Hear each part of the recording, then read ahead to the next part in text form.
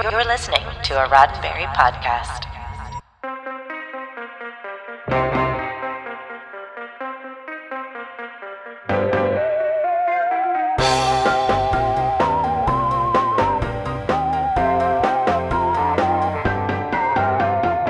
I'm Ryan Myers, and this is your SciFi5, 5 minutes of science fiction history for April 25th.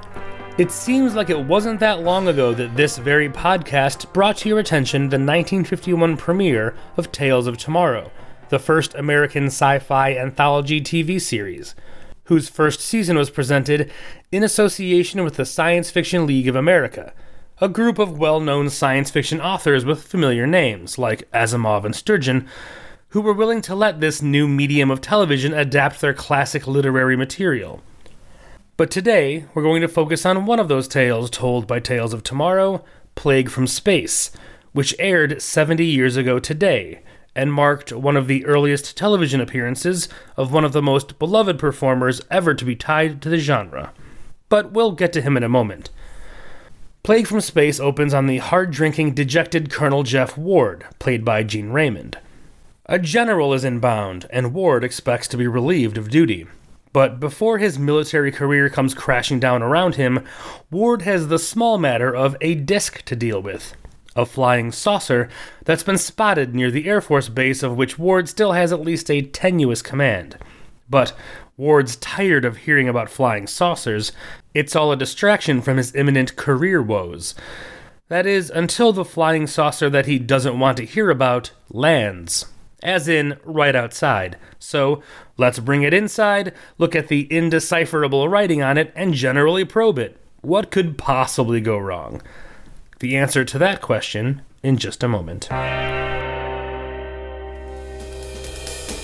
On this day in 1983, Pioneer 10 crossed the orbit of Pluto. In the Plague from Space episode of Tales of Tomorrow, not only is Colonel Ward investigating a UFO, he's also taking the opportunity to keep the general's plane, remember the general who was coming to relieve him of duty, in the air. Probably not a great career move, but Ward's more worried about pushing his technicians and specialists for results. The indecipherable writing is deciphered, and this flying object turns out to be from Mars. The colonel wants it cracked open, and fast, as in before he's stripped of his rank. A door is pried open, and there's something alive inside. At the nearest hospital, every doctor who examines the alien starts dying of an unknown, rapidly spreading disease, something which the colonel automatically concludes is biological warfare. The solution seems obvious. The entire base should be nuked to prevent the infection from spreading further. It's a simple enough story, though one performer who has maybe all of 3 or 4 lines is worthy of note here.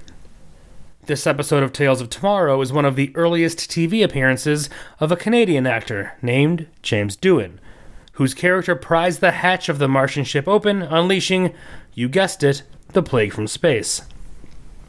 While not Doohan's first TV job, it was his first role in a science fiction show, and dealing with the fantastic would be part of the job over a decade later when he took on the role of Star Trek's Scotty. A decorated hero of World War II, Doohan was just starting to carve out his screen acting career just as sci-fi was becoming a constant on the small screen. One of his next roles was in the first dramatic series produced in-house at the Canadian Broadcasting Corporation, Space Command, in which he appeared in over 100 episodes. Plenty of cop shows, military dramas, and westerns were still ahead of him as well, to be sure. But consider this unfortunate run-in with a fictional UFO to be something of a brief preview of the genre that would come to dominate James Doohan's career, even if he wasn't quite the miracle worker yet in this early role from 7 decades ago.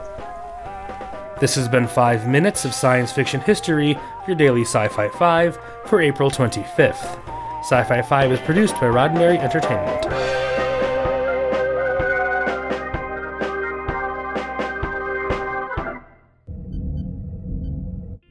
This is a Roddenberry podcast.